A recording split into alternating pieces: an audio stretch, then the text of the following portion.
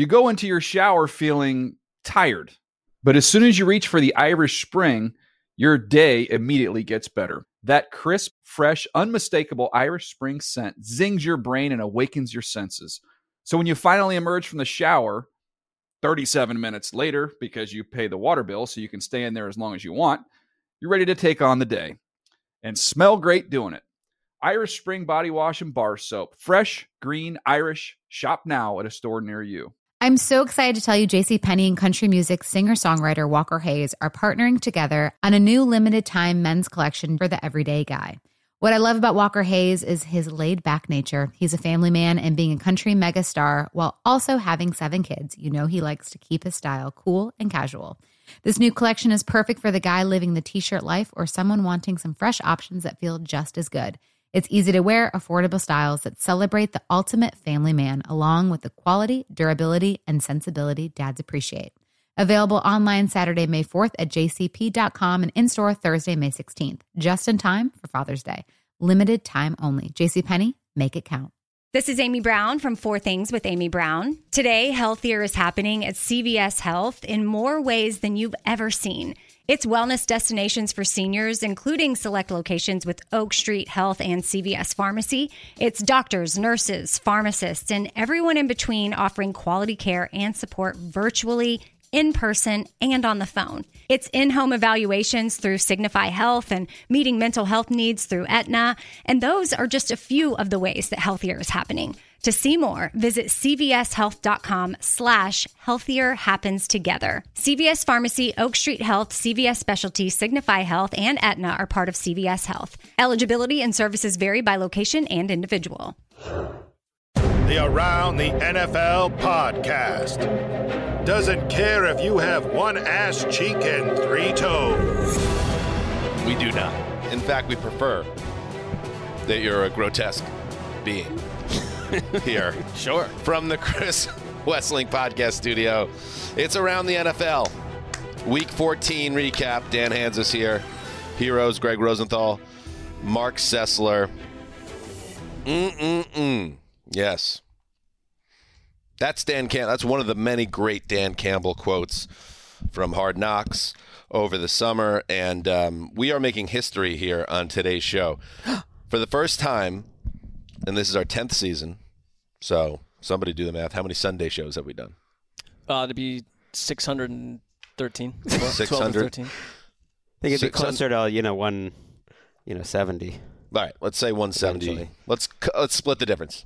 312. Okay. We've done 312 Those Sunday are all shows. Such terrible guesses. And we have never led with the Detroit Lions. What? Never. I mean, why would we? They've always been bad. For the most part, there was one playoff season in the mix. Was it what game they got screwed? It was at the Des Caudet game. It was the next week with the Lions got screwed and the Cowboys win. Long time ago, point being. And yet today's show, we have a bunch of interesting subplots and league storylines and the playoff race heating up. And because the Lions are right in the middle of that, that's where we're going to start today. Well, it's about time. I'm enthused by the decision. You finally get on board with the team of ATL. All it took was getting first in this show. Even last week, I was singing their song, and I think they're one of the most interesting developments in the entire conference. They kind of are becoming like one of the stories of the league. We're going to have to be welcoming and generous to the rest of the football world as they catch up to our love that we've had for the Lions. I think that, yes, and I think we're ahead of the story. And now we're bathing in that. And why don't we, before we get to the first game, which of course will feature the aforementioned Detroit Lions, let's go back to Hard Knocks and hear from Dan Campbell. There is nothing like winning. And I'm telling you right now, it doesn't matter if it's freaking dominoes, it's spades, it's bourrée, it's croquet, it's chess, it's preseason, kicking. It does not matter, man. Winning is winning. And it feels good, man. Winning is winning, and it feels good. And the Lions, the 2022 Detroit Lions, cannot stop winning. They're addicted. In motion is Sewell. Goff to throw. Wants to throw it to Sewell. He caught it. Boy, Sewell on a first down. Oh, yes. The big man dives down to the 31-yard line. Oh, that is beautiful. First down, Detroit Lions. Ben Johnson, you are my hero. Yes. Getting the big fella involved, and I love it. He went in motion. Did you see that speed? Ben Johnson, I love you. Wow. Woo! Beautiful call. Dan Miller, Lomas Brown. WXYT. Penei Sewell. Team! Just one of many great wide receivers. Although not technically a wide receiver. Oh, screw it. Well, right. Now it's time to lie. Come on, Mark. Go, baby. Team. No. Now. There. Of ATL. Very special honor. Oh, it's ragged. I'm not getting better at that, though. You had me do the same part of the song last week, and I'm not improving. Weirdly, none of us are, but we're going to get it because we're going to get more chances to do so. Anyway, so there you go. The Detroit Lions, they welcome the Minnesota Vikings into their building, the 10-2 Minnesota Vikings, and they just kind of dominate them in a 34-23 win. Jared Goff once again has a big game, including an opening scoring touchdown pass to rookie Jamison Williams. Add him to the mix. Very fun. Greg, we'll start here, though. Give us background on that play to Sewell that had the Detroit announcers all fired up. It's the perfect place to start because it just outlines how aggressive this team is even with the lead. That is a 3rd and 7 play from the Vikings 41-yard line with 2 minutes to go in the game. The Vikings still have 2 timeouts at that point.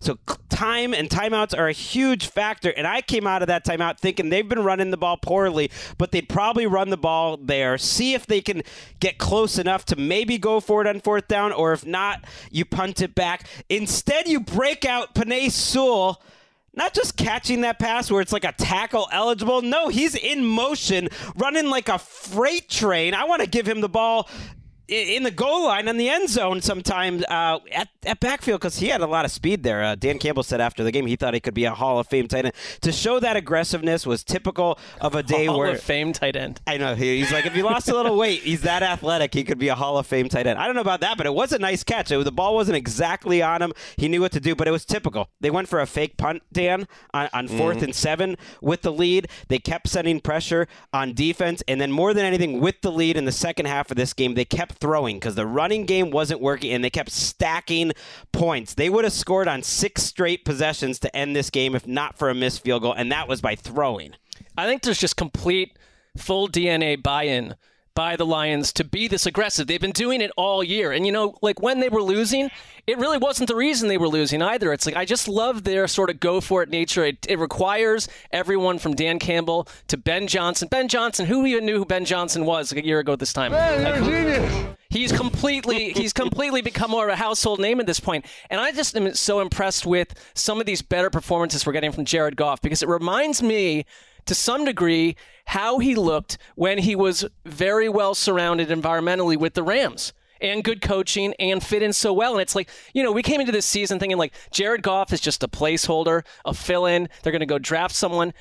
I think he's proven himself to be a legit NFL starter all over again. Are you echoing my comments on the Friday Fun Show? Yeah, you were ahead of that. I don't even recall what happened on that show, but if I am, then it's literally spoke only for like 7 straight minutes about this very topic. That Jared Goff is having a big year, and the Lions have a big decision to make come in the offseason. Oh, there's no decision. He's there next year. Well, yeah, they can still draft someone, though. 330 yards, 3 touchdowns. This might have been his best game. Yeah, we got a report from our insiders before the game that right. they're looking to him as their future quarterback. Yes, and we'll see, because once upon a time, the same insiders reported Jameis Winston was the future of the Bucs quarterback room as late as week 16 before that Saturday game. These things change, but in the here and now, Goff is doing everything right. And that I'm looking at it now, obviously the Sewell play, but a 4th and 7 from their own 26-yard line with 11 minutes to go in the third quarter, the 7-point lead, they pull off a fake punt. They're just feeling it. And let's hear from Campbell now in the here and now. You heard from him in August when he was pumping up his team, and now he's got this team rolling. Here's Campbell after the game about the team's chances of maybe going to the postseason, which are now real. Look, it was one of the reasons why I wanted to be here. I said that in my opening press conference. Anybody that read that or saw that, it was one of the reasons I want to be here because I knew this could be a special place, man. This is one of those areas where you get a winner here in Detroit, and it'll be something special. And it's not like that everywhere. It's not. And so to get this place back on its feet, man, play winning football, something that hadn't been done here in whatever that is, 20-something years or over. And it is, but we're not there yet. We're not there. We're playing pretty good football, and we just won another one. And now, man, yeah, it feels good. Let's go get the next one. That's all we can worry about. And, you did a great job, obviously, on offense. They scored at least 25 points every week. And their defense, I know the pass defense left a lot to be desired. In fact, Kirk Cousins had his best game of the year. He threw for 425 and 2 touchdowns. But you also held Dalvin Cook to 23 yards on 15 carries. So they are that team. Now, we talk about this type of team all the time, the teams that are really prolific offensively and can score. And when you are very good offensively, you don't need to have great defense. Just have to have a passable defense, and they're there now, and that's why they keep winning. They keep making big plays defensively. Rodrigo is not just a hard knock story. He's a genuinely difference-making linebacker as a rookie. A couple huge run stops in this game. They got pressure on Cousins, and it was why I was so impressed with Cousins. I thought it was easily Cousins' best game of the year. He was under duress so many times. There was 9 quarterback hits.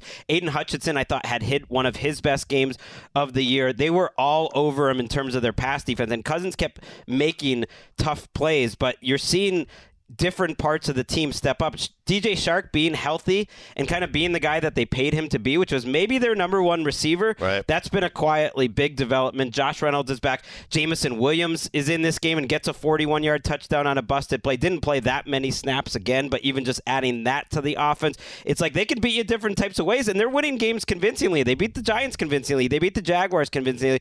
They beat the Vikings convincingly. I know they needed to make a play late, but this is a 2-score win. And the Vikings fans are going to be very quiet today and this week because this game kind of was what all the people that were doubting the Vikings were kind of expecting in this game. So you have obviously the embarrassment of the Cowboys loss. They kind of escaped that Jets game with a win. They could have easily lost that. And now this game happens, Mark, and it's like, yes, they're 10-3. Once again, they can't clinch the division, but they will clinch the division. But there's just a lot of questions with that team in terms of the goal of getting to the Super Bowl. I don't even think that most Vikings fans would even have a problem with us raising the questions we always raise about the Vikings. Now they won't, but they were until this game. Nah, but I think like your level-headed Vikings fan talked about the fact that, they were winning these close ones. You're not getting the best season of the ever from Kirk Cousins on any level. They're like the only 10-3 team to have ever had a negative point differential at this point. So they kind of just are who they are. Could they win a playoff game? Sure. But they're a bad defense, and so that's what I think is really worrisome. They're extraordinarily really bad pass defense. Safe. Like, they try to play it safe and bad, which is like a bad combo. If you're going to be bad on defense, at least be like the Giants and be aggressive and make some plays. But they're sitting back there. They really missed Harrison Smith today. If you want to have a positive, I know I mentioned, Kirk playing well. Jefferson had 223 yards. Kirk had the 5th highest completion. What did you say? 223 yards. Oh, you mean 123? No, I mean 223, and it should have been absurd. It should have been 260. He would have had another a touchdown in this game that was on a bad call late in the game. They ended up scoring, but it cost them a minute a time, which was his foot did not go out of bounds. So his fantasy owners should be mad. And Kirk played out of his mind. He had the 5th highest completion percentage over expected of any quarterback in any game this year, and so that's a positive sign that, like, if you could get Kirk to play like that. The only reason they lost this game was, Hawkinson drops a dime on 3rd down that kills one drive, and then they call a pop pass in the red zone for Dalvin Cook, and he didn't admit it was a pop pass afterwards, but it was a pop pass, and he fumbled it. where you get the ball, and then you run up, and then you jump, the Tebow play, except he started looking up before he ever saw it and then just started bobbling it around, and that was 10 points right there, and this was like an Arena League game where that was the difference. And you gave up 464 yards. Right, the defense stinks. And these Lions now play the Jets. Ooh. And I've already, I know you guys will understand, and I hope everyone connected with this amazing experience the team of Around the NFL has been. I need to take a 1-week sabbatical and step away from the Lions, and I hope you guys can understand that. And if you can't, that's an issue, but... You guys being the two, I certainly think the two of us can understand where you're coming from. Right. As would most level-headed thinking human beings. I now forget who it was. This is not a happy thing for me. That's something I struggle with. You will get through it, too, I believe. Who came over our desk today and said, that's going to be tough for Dan next week? I was like, is it? I mean, Team of ATL is Greg, a lot of fun. I said that to was you. Yeah. Okay. Who came over to our desk? I was thinking it wasn't you because it's like, Greg, it's not going to be too There's tough. no one else in our newsroom. The only people that I speak to on Sunday are Greg until Dan shows up. Then Dan and Greg. Drew came over. Can we move on, guys? Please, let's move. All right, so the Lions are a big storyline right now. The other big story on Sunday, to me, is what happened at the big bell bottom in Santa Clara. Purdy back, time, pumps, now going to throw for the end zone, wide open, Brandon Ayuk, touchdown! San Francisco! Ayuk is on fire! Yeah, so is Brock Purdy. Oh, okay. We have a submission for the dad call of the year. And I liked it. I'm a dad. Greg Papa and Tim Ryan, KNBR. Brandon Ayuk, he scores a touchdown every week. And he's not the only one that could do that. The 49ers have great pieces on offense. We know this. But if you don't have a quarterback, you don't have hope in the NFL. And yet, Mark Sessler, maybe the Niners, having already lost Trey Lance, having already lost Jimmy Garoppolo, still have an answer quarterback because Brock Purdy, Mr. Irrelevant, steps up, plays lights out ball in a 35-7 blowout of Tom Brady and the Bucs. Woo!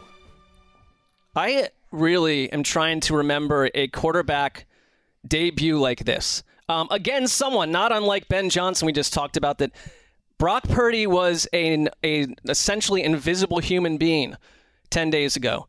And the way he played today, and they have all his nickname was literally Mr. Irrelevant. Right. Yeah. I mean, and it's incredible how he played today. And I watched this Niners offense, and the first thing was like, are all the pieces around him going to diminish because he's going to be playing inside a very safe scheme and doing safe things that you'd expect from someone that's never done this in the NFL before? The total opposite.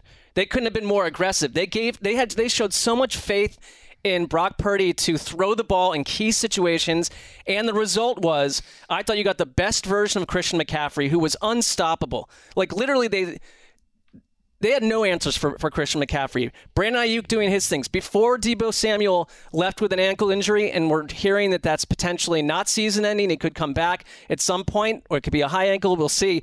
But all of these pieces were operating in total unison with total power. They were running the ball all over the place, too. And Brock Purdy just kept making throw after throw. At the end of the first half, because the second half was just the thing was over, he finished 14 for 18 for 185 yards and 2 touchdowns and no turnovers.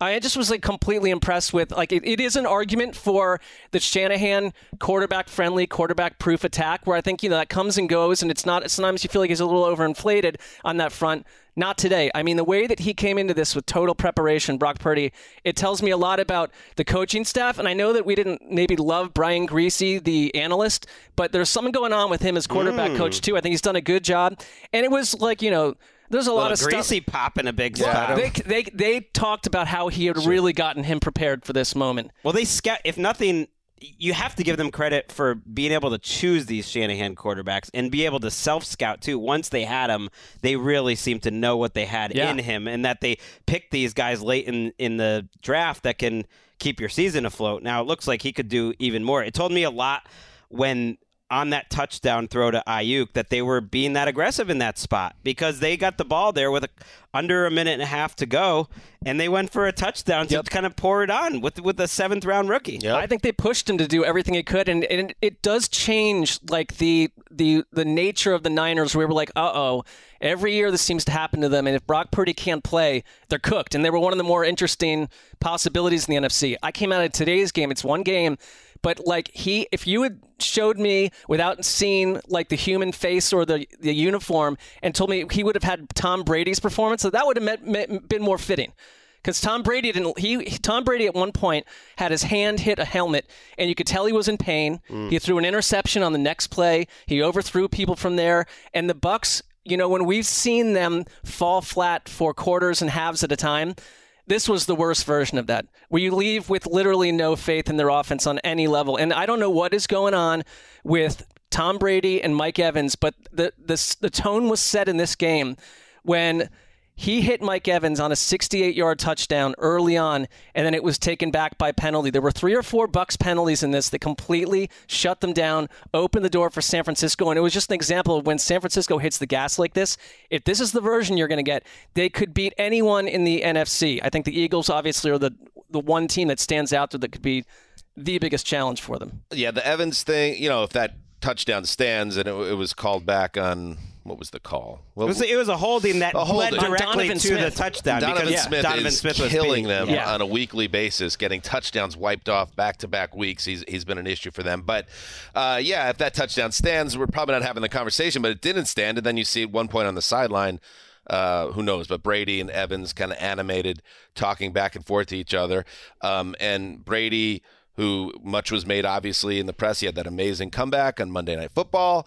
And then this was his homecoming. He grew up in nearby San Mateo. I mean, they hammered California. That storyline into the ground. And he asked for 150 tickets or something like that. And the game's 35-0 in the second half. So it's been a very, very frustrating season for Tampa Bay. They're not a good team. They're just not good. Their defense is, average. So it spikes at times, but it's definitely not a difference maker like it's been in past years. The offense is definitely limited. Brady averaged 4.5 yards an attempt in this game. And so they are what they are.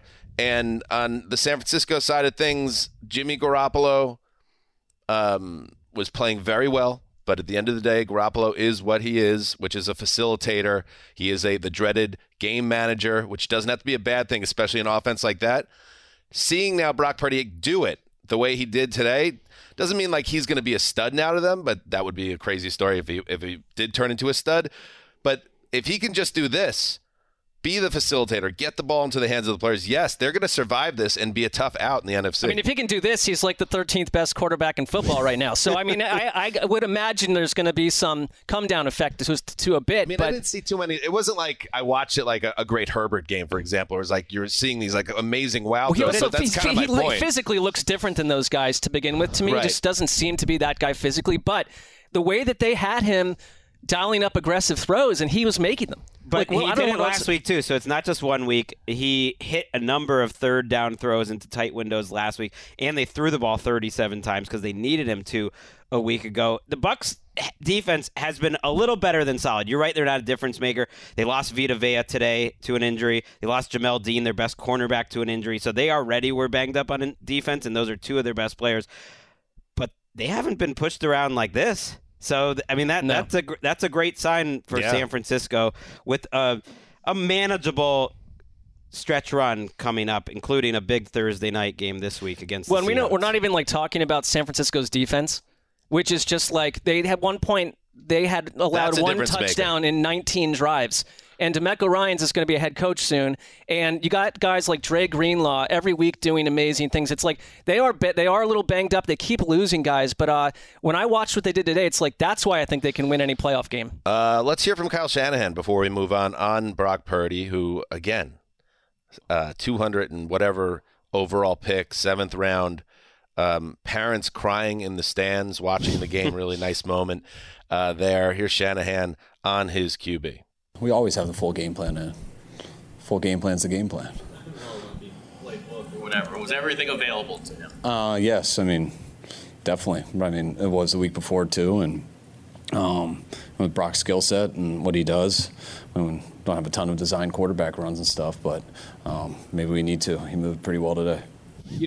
Shanahan's feeling it. And He you know loves what? it. Shanahan falls in love with these quarterbacks. He just falls so hard for these guys. Yeah, and this all comes off remarkably good for Shanahan, who's obviously has a great reputation, but to be able to keep this season afloat, and not just afloat, but the offense thriving on his third quarterback speaks to what he's built with, of course, John Lynch and the rest of the organization. All right, so there you go. Those are two big games to get things going. Let's take a break, and then we will continue on Week 14.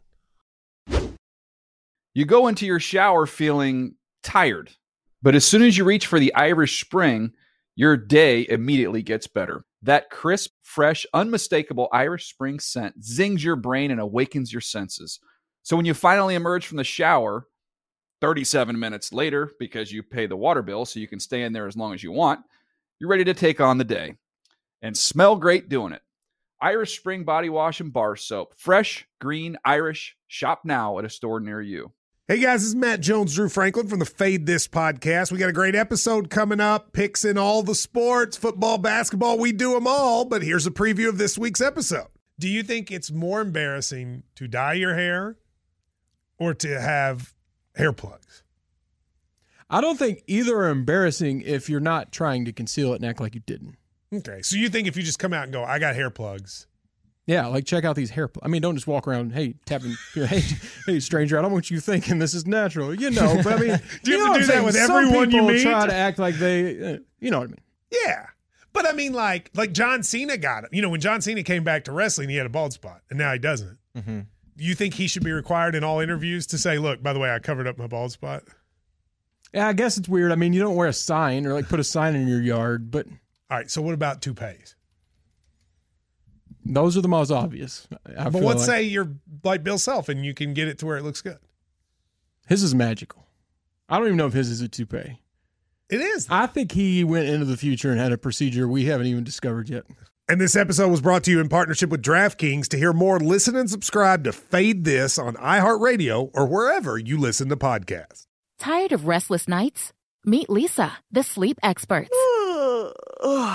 Here at Lisa, we know that good sleep is essential for mental, physical, and emotional health. That's why their mattresses are made for exceptional comfort and support, catering to every sleep need. Check out Lisa's Sapira Hybrid Mattress, named Best Hybrid Mattress 5 years running. Sleep hot? The Chill Collection is built with cool-to-the-touch top fabric and layers of high-density comfort foams, all intended to remove excess body heat while maximizing comfort. With Lisa, getting a new mattress has never been easier. Delivery is free, and you have 100 nights to try out your mattress in the comfort of your home. Don't spend another night dreaming of better sleep. For a limited time, save up to $700 off select mattresses plus 2 free pillows. Go to lisa.com/iHeart for an additional $50 off mattresses and select goods. That's LEESA.com/iHeart. Exclusions apply. See lisa.com for more details.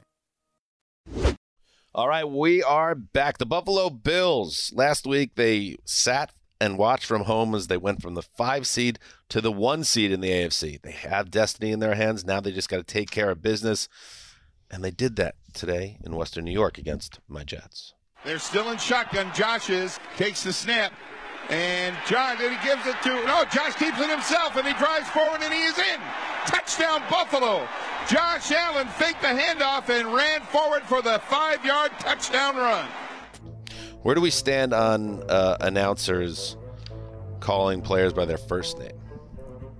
Like, Josh has it. It's probably a little like homerish, but for some of these announcing crews, I'm not taking shots. I don't love it. Some names just ask for it. Like Tiki Barber was always just Tiki. That's a little different. Tua, but that's different. Toby. I'd rather use Tua if I had the choice. Well, that for multiple reasons. I think I'm skeptical like you, or else you wouldn't have asked the question. It's overly friendly. John Murphy and Eric Wood with the call WGR. Slick, cold, rain, snow conditions in Buffalo, and the Buffalo Bills took care of business by leaning on a defense that was without, as we know, Von Miller for the rest of the season now after that exploratory surgery led to an ACL repair. But they didn't look like a team that was missing Von Miller against the Jets. Getting after Mike White, beating up Mike White, sending Mike White to the hospital in an ambulance after the game as a precaution. And it was that Bills pass rush that allowed them to take a 20-12 win. And so not a dominant effort by Buffalo's offense. In fact, I believe they finished under 300 yards, which I don't know if that has happened this season. So that Jet defense, which has been good all year, although they lost Quinnen Williams to a calf injury today, and we're going to see if he's going to miss extended time. That would be a killer for them. They've had their fair share of injuries this year. But Buffalo, despite not having the offense, this proved again to me, boys, that yes, they are a complete team, and their ability to get after the quarterback, led by Ed Oliver, Matt Milano, that front seven did their job, and that's why they won this game. Shaq Lawson too. I mean, that was my takeaway as well, is that the Von Miller injury to me kind of separated what I thought they could achieve, and now it's like if you can do this, because when I was watching this, it seemed like they just dominated New York's offensive line and made life so tough on Mike White, who is one of the tougher dudes. He did not want to go out. I mean, I can see why the Jets players love Mike White, and I do wonder what will happen with him going forward. I mean, is he going to be healthy enough to play next week, you think? Yeah, I mean, the fact that he was knocked out of the game twice by just wicked shots, including the second by Milano, where Tony Romo, calling the game for CBS, was just open as a guy who's a quarterback who's had this happen to him. Was like, oh, yeah, he's not coming back. He's got broken ribs. Right. And yet he does go back to the locker room, and he does come back. And I've said this in other situations, the Chargers with Herbert earlier in the season when he had his own rib issue. I didn't think Mike White should have been back in that game because he couldn't protect himself. And you could see that for the rest of the game, even when they weren't big shots, every time he went down, you could hear it. You couldn't necessarily hear him, but you could see in the replays that he would like scream out in pain or just the wincing. And it was a tough watch, but also easy to respect a guy that was hanging in the pocket. But the Jets are a team now that have lost 4 of 6 quietly, and we could keep saying they hang tough against these teams. But you got to what happened with the Jets is once you blow those 2 Patriots games, they got to go find a win now to make up for that. And they should have beat the Vikings last week and they let Minnesota off the hook. This game was more like there were opportunities, but I just credit the Bills. Their Bills are a better team further along in their development, and I think that's what you saw here. Well, I thought the Flacco fumble, the Michael Carter. I can't see Flacco on the field again. No. And what someone's got to explain to me, I understand the Zach Wilson drama of it all, but why is Zach Wilson inactive? Like, is there more to the story we don't know? Flacco's better. I don't need to. Go watch Joe Flacco every time the pass rush is on him, and every time he gets hit, and he gets hit almost every time he drops back to pass, it's a fumble. I literally think he's got to go. They're protecting, I think, Zach Wilson's fragile psychology right now. I really do. That's a damning indictment if he's not the backup quarterback next week. I don't know. We'll see about White, and it's all going to depend on how he feels in the morning and what comes back from this. But, the Jets, to their credit, they did hang in this game. They got a block punt to get it within 1 score. They marched down into Bills territory with a chance to really make things interesting before a Michael Carter fumble. But, again, credit to the Bills and their defense. The offense is a little up and down for the Bills right now, and that's just something that's been the case for a while. I mean, Josh Allen's been essentially sort of average for about 4 weeks in a row. Well, the weather's crazy in this game, right? So you keep that in mind. But 232 yards, getting outgained by the Jets by 70 yards is surprising, but also I think if you're Sean McDermott, probably very satisfying because he's a defensive coach. Mm-hmm. You lose Von Miller, you lose Micah Hyde, 2 of their 3, I would say, most valuable players on their defense, along with Milano, who's playing out of his mind, and you still get all this pressure with Rousseau's having a great season. Tre'Davious White's now back and in the mix. Poyer's having a nice season. You're getting pass rush with Ed Oliver. I was going to ask you, Dan, which defense do you think is better here, Jets or Bills? I think it's pretty close. I think they both played really well. The Jets have now scored only 2 touchdowns in the last 2 weeks, so they're having some issues right now with White. But if he's healthy, there's no controversy. I think he's still going to be the guy for them. Has to be. Here's a stat, by the way. The Mike White was pressured on 46.7% of dropbacks with just 4 rushers. So the Bills did their job. And the Jets have to figure out some things on offense here because they were not competitive on offense for stretches of this game because they could not protect the quarterback. They could not pass protect. And the running game has not been the same. I know Bam Knight has been very good for them the last few weeks. but it's never really recovered from Breece Hall. So they just got to find some ways to get out of this. They got to beat the Lions next week. Just like we said, the Lions had to win today, and they did. I think the Jets have to beat the Lions at the Meadowlands next week. And I'd say after that, the Jaguars are becoming spicier by the hour. And then you've got Seattle. You're at Seattle and at Miami if you're the Jets to close the season. That is a rugged little slate. They got to win 3 or 4. And that's just the way it is. I think, with the Chargers and the Patriots behind them, that's not a fearsome duo there, but you got to start winning again. So the Bills get it done. Up next, let's move on. Got to move on. And I will move on to the other New York team from the Meadowlands area, northern New Jersey technically. They welcomed in the best team in football, and it went as you might expect. Sanders stays in. This time, he breaks away at the 35, 30, 25, 20, 15, 10, 5. Miles Sanders, touchdown! Wow. Are you kidding me? Jack Driscoll gets a great block, and when Miles Sanders gets to the outside, it's just a foot race. And he outruns the entire Giants defense to the pylon and into the end zone. Ooh, listen to that crowd at the Meadowlands. Oh, they were booing from start to finish. Wow. Reality has set in. Merrill Reese and Mike Quick from WIP. Yes, it was another big game on the ground for the Eagles, who just blow teams away.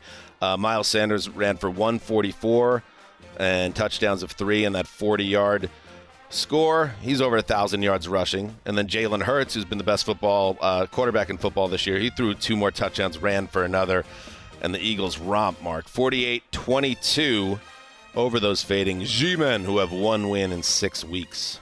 Oof. Yeah, the G-Men at one point were a pet team of mine.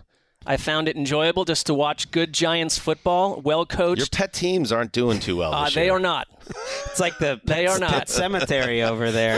It is very close to that. Well, I also when I adopt a pet team in this season, particularly, I don't have to stick with them forever. No, so I'm with you on that. For those teams' sake, it's better that you get off as quickly as possible. I do seem to have an ill effect on them. I would agree with you. But this was an enjoyable game to watch, just for the nature of Philadelphia's utterly explosive, unstoppable offense. I mean, we've talked about this, do it differently every week.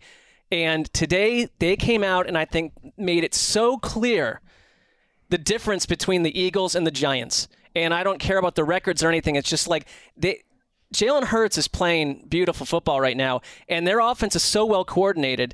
Opening touchdown drive of 12 plays, 91 yards, 5+ minutes. The second drive, 14, 84 yards, 8+ minutes.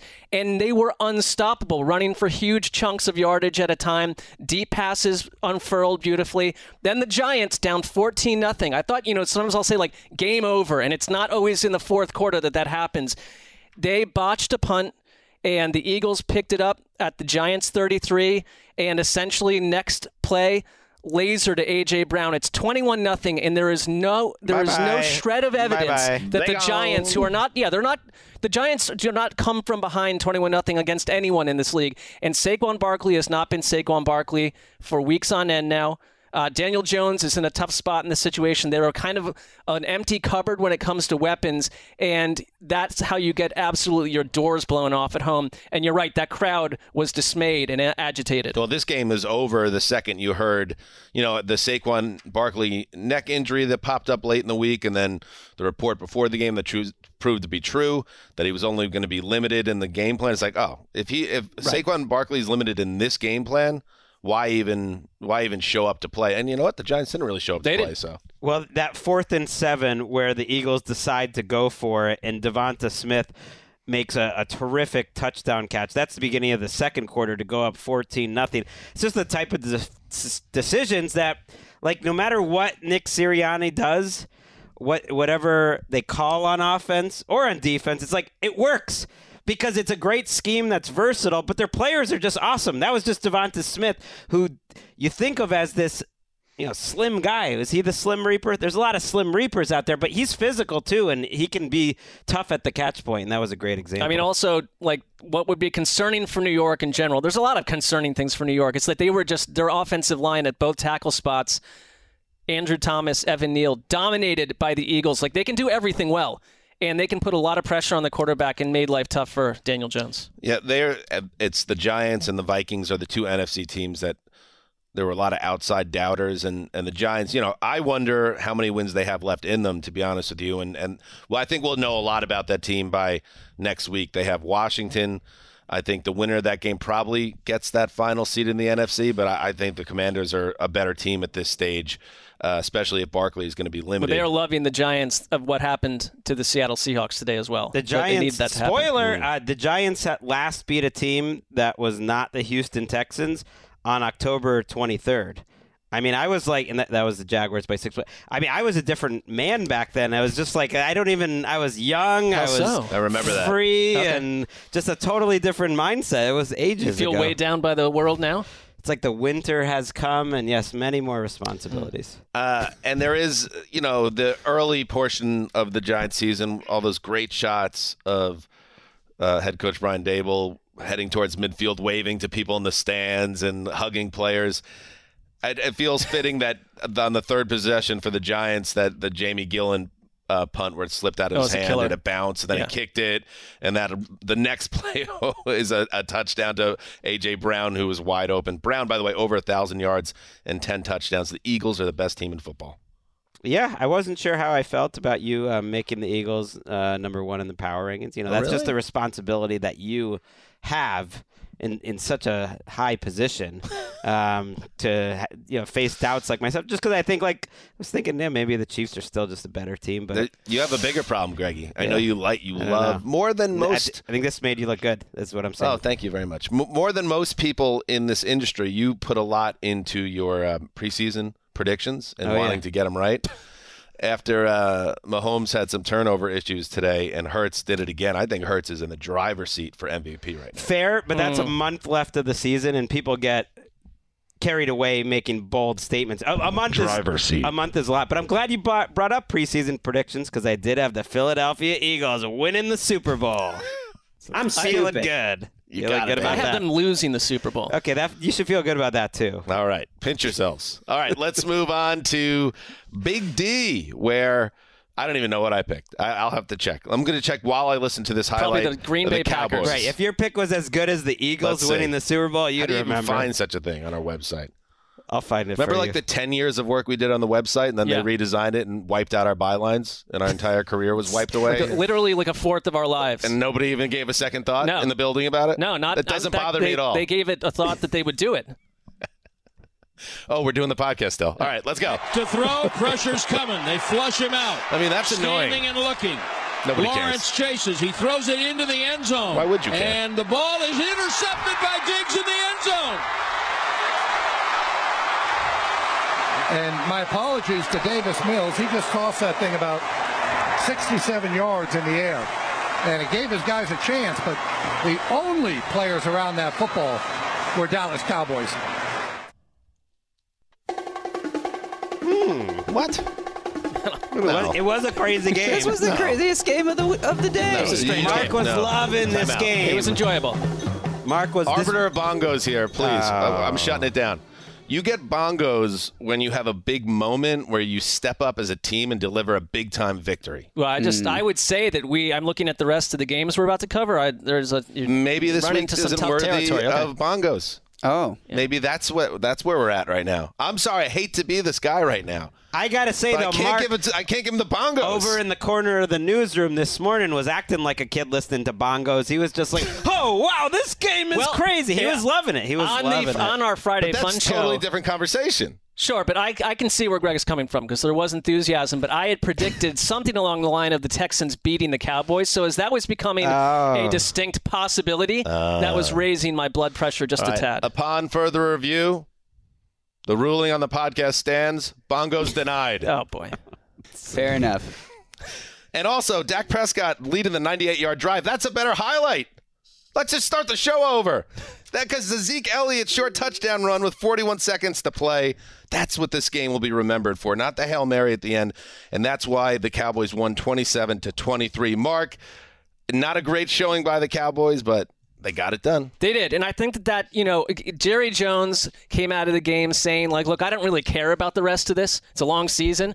That drive at the end is all I care about. No, Dak Prescott's all I care about. And that's fine. I think you can just maybe say that kind of does work because their offense was off kilter most of the day. The reason I think this happened, and they didn't get out. I thought that the Texans coming out spicy would soon be vanquished and taken over, but it never really happened. And I think they threw Dallas off with a couple of different things. Number one, Kevontae Turpin lost the punt return early that gave the Texans the ball at the Dallas 24. They punched in a touchdown. Dak Prescott threw an interception that led to other points. And so suddenly the Texans, who have struggled to score 7 or 10 points in a game, had this early advantage. And they were running this offense with Davis Mills, who was, named the starter again this week after that whole Kyle Allen business. But they were using Jeff Driscoll and Davis Mills. And they were... you don't see that a lot anymore. No, it's like this whole platoon thing happens like once or twice a year. And I was trying to watch this and watch another game at the same time. I'm like, wait a minute, did someone get hurt? I'm spending half the time searching on Twitter to see what happened to Davis Mills. But then you start to realize what they're doing is just Jeff Driscoll. He can run the ball. And they were using him like every single time he was in there initially over the first couple drives. It's like, oh, we're running it. We're going to tell you we're running it. We don't really care if you think that's fun or not. And finally he'd start to spray the ball around a little bit. Jeff Driscoll. I mean, he's like a better... Well, he's slightly more athletic Taysom Hill. Maybe not a better player, but athletic Taysom Hill, right? Yeah, but Jeff Driscoll's like kind of an incredible so why athlete. He can run well. Right. Well, he literally played tight end for the Bengals. Yeah. But this was one of the stranger... It's the greatest athlete I've ever seen. Well, let's have him third on the depth chart. You know what? I can say that, but he's not a great quarterback. Jerry Jones, after this game, said both of the quarterbacks for the Texans looked like Brett Favre out there. Well, I was like, that's laid it on a little thick that they both looked like Brett Favre. Like, I don't think either looked like Brett Favre. But Davis Mills, I'd say, was one of his better games. Like, he made some throws. Good. But so you just a good team escapes out of this, and that's all I take from it for the most part. And that drive was important. And I don't know about the play calling at the end, and Dameon Pierce, I guess, went out with an injury.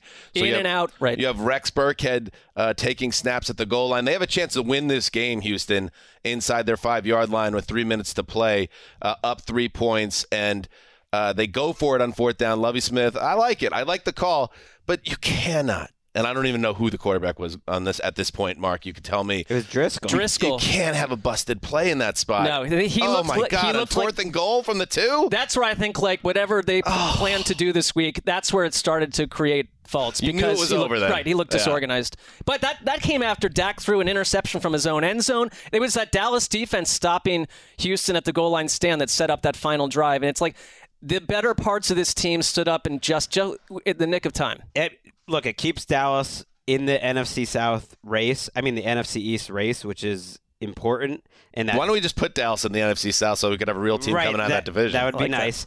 And they are in the South. They should be in the South, anyways. Like they're in Texas. GC, good call. Fair point. Let's we should go out on that. That's a great way to end the show. NBC would be very unhappy to get the Cowboys out of that division. NFC East, Dallas Cowboys. Makes no sense. And they got that drive at the end. Jesus Christ. Like, that feels good. But now I'm a little concerned that Dak Prescott hasn't looked good for 2 straight weeks. I would say he did not play well in that Colts game on balance.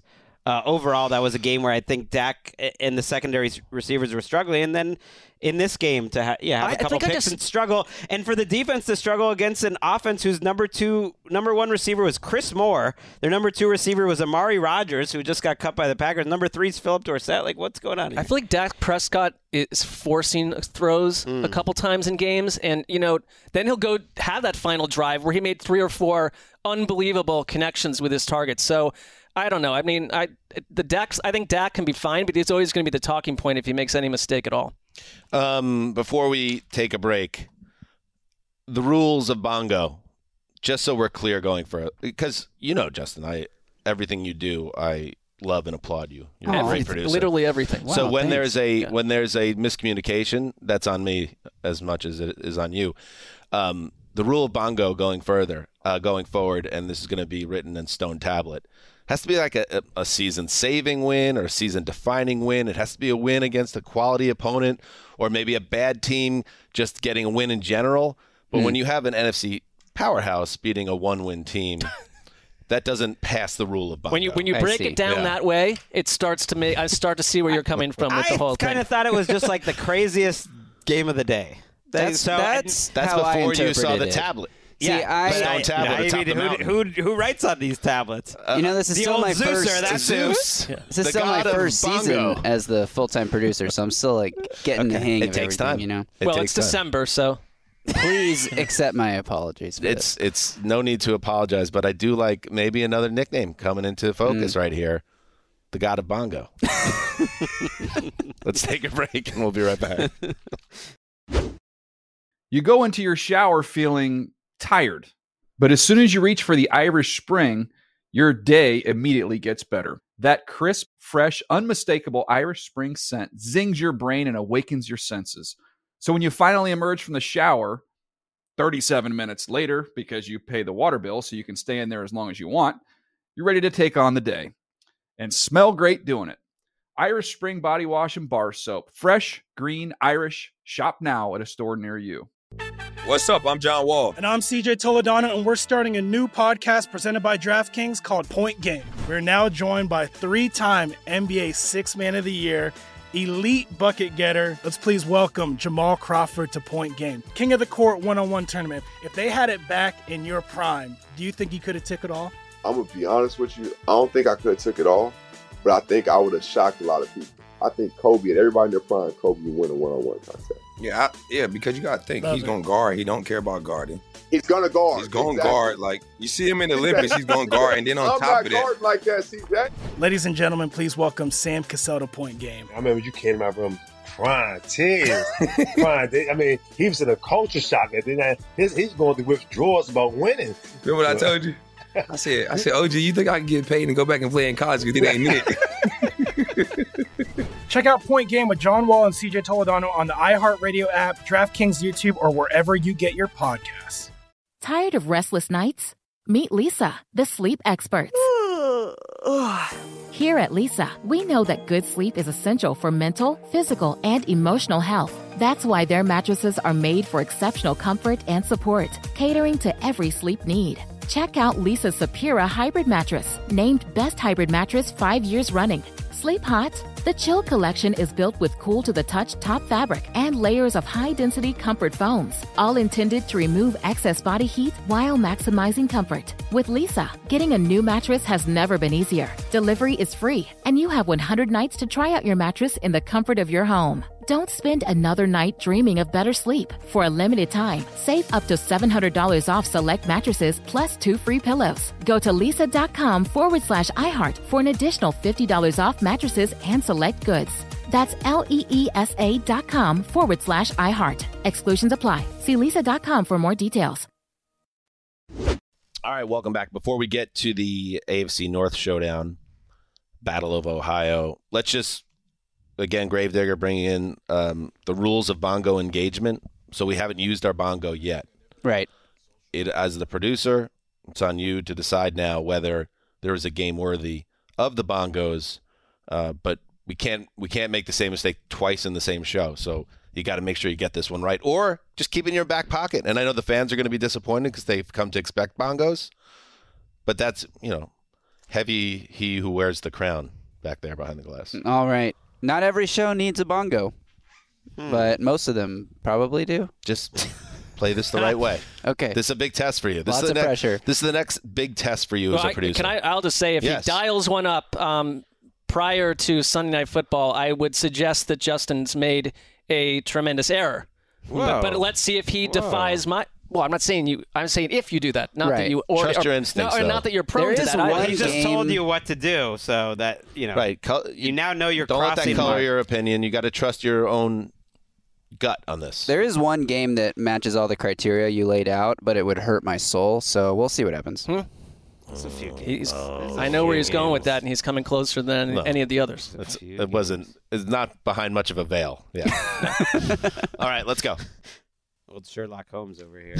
Burrow catches a high snap. Now it's a flea flicker. Burrow's going to throw it deep. He's got a man open. Over the shoulder catch. Suck in them safeties. At the 6. Our guy. Touchdown. Crikey. Bengals. Bengals. The flea flicker executed to perfection. Joey Franchise launched it perfectly down the middle of the field for the touchdown strike to Trenton Irwin. Crikey! I love Trenton Irwin. You see the joy in his face there? Just the former, big old cheesy smile. Former child actor who gave up acting for football. You could see that. Yeah. That's interesting. He's theatrical in a good way. Good nug, Mark.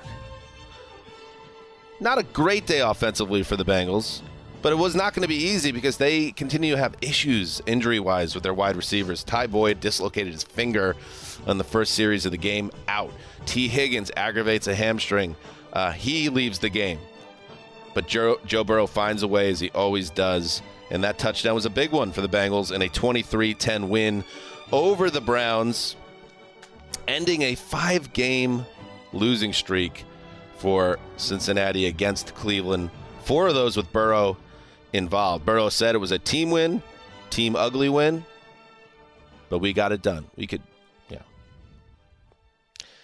And the Cincinnati defense did their job as well. They shut down Nick Chubb, picked off Deshaun Watson, stopped the Browns on 4th down 3 separate times, and just kept the train rolling here. They remain tied with the Ravens atop the AFC North, but there is no question to me who the best team in this division is. There isn't, and this is another example, I think, of what Joe Burrow said 3 weeks ago, where he said this is the type of game that great teams win when they won in Tennessee in that tough game. To lose their 2 of their top 3 receivers in the first drive, and now your number 2 and 3 receivers are the fighting Trents, Trent Irwin and Trent Taylor, and to find a way out of here. You don't want too many Trents in your wide receiver room. No, 2 is enough. Yeah. In a win where it seemed like the 2 teams were moving the ball in a similar way, and yet the Bengals were the ones that ended up finding the big plays and making the big stops and just kind of survive in advance in a matchup where they had lost 5 in a row. It was a big step for Zach Taylor to get a win over Kevin Stefanski. For whatever reason, this matchup doesn't seem to favor them, especially their defense, and that was not the case today, only giving up 10 Yeah, points. divisional football is strange because their only loss after October 9th, the Bengals, was that aberration destruction by Cleveland on Monday Night Football, which just stands out as one of the weirder games of the year. But they do match up well with Cincinnati, and they gave them a fight today, but the Browns also, I think, are dealing with a level of disorganization post-Jacoby Brissett trying to shift to Deshaun Watson, who still just does not look comfortable to me out there. I think it's affecting the ground game to some degree. I don't love their cast of wideouts to begin with, but Watson did not look as disjointed as a week ago, but he does not seem comfortable to me. And I think it's like you need more time to get used to him if you're the rest of the team too. Yeah, he was better than he was last week, but that's not saying much. And I think Cooper has proven himself to be a very good wide receiver in this offense. So they do have Cooper. Njoku. I think Njoku and Watson, once Watson, assuming he does get back to the level of play before his suspension and everything that happened, I think they can have, a Pro Bowl type pairing, the 2 of them. So I don't think they're too far away on offense. They got to fortify the line and maybe add another wide receiver. But in this game, they've scored like 1 touchdown in 2 weeks. So it should. I just think they've not. They were a good offense. But I think for we're months. all. I know there's obviously an inclination to root against Watson, and I understand that. But I'm just talking from a pure football side of things. This is going to take time. I mean, his touchdown pass he threw to Njoku was his first touchdown pass in 707 days. So I think Cleveland, which is now out of the mix here with their 8th loss from a playoff standpoint, most likely. I mean, I guess if we're talking about a 9-8 team can get in, perhaps they could reel off 4 straight wins. But this does give them, I know you had said it, Mark, maybe it was in a conversation with Chris Rose last week. You're like, maybe it would have been better just if Watson didn't play at all this year and then have a fresh start next year. Well, maybe this is the best thing for the Browns now. Now you have this runway to the end of the season to try to get some comfort back to this offense, because right now it's very wonky, and Cincinnati's defense took advantage of that. Well, yeah, because I think that last week what I said too was it's probably better that they aren't really on the fringe of the playoff race and having to try to work this thing out too. You've given everything up for this quarterback. I don't have to like the decision. No one does. But why not treat him like a young quarterback that's learning to basically play again and just ride him out through the rest of the year? Right. There's no reason to start anyone else. They would have been on the fringes of the playoff race if they won this game, but they didn't, and they had a chance there where the driving down 2010, in the fourth quarter, and that's where he throws his interception. I just love that the Bengals can win games in different types of ways, including They've showed us with that. their defense. They are an awesome team right now, 9 out of their last 11. That's why I'm happy me and the West Bros locked up the boys That's from a good Cincinnati. one. Listen, you have the lock title in your back pocket. I should just give you the trophy now. No, don't. I should. Don't should use I just this bring the trophy in? psychology. I think nonsense. 2-game Greg, lead. Greg, you're not susceptible to It's a boat reverse race. psychology. I think, Dan, you're just acknowledging that you conceded defeat. It's a GD boat race, yeah, and bro. I'm getting my butt kicked, so it's like I'm happy if to. it to means do that the we same. just stop the segment and you stop picking Never. games, I'll take that. If you just give Well, me that's always segment been will your goal. stop when I am no longer on this earth. One other thing. Jake Brisket did show up in this game. They at did a that last week, too. Pivotal moment, 4th and 1 down deep in Cincinnati territory, and everyone said, he's going to sneak it with a big body. He drops back to pass, and he airmails one to the corner of the end zone, turnover on downs. That was a big play in the game. And also the Samaje. What are we doing with that? I don't know. The Samaje Perine touchdown where he bounced out, and Clowney and some other Cleveland players kind of quit on the play, and they weren't aggressive enough. Add in 9 penalties for 98 yards. The Browns are kind of a mess. All right, let's move on. Let's keep moving. The rules of bongo engagement. Steps up going deep. This was almost inside the numbers of the 10, and it is intercepted. pretty at the goal frisky line. game here. This is a Marcus Crossroads Williams with the Ravens' show third for pick of the Gravedigger. day.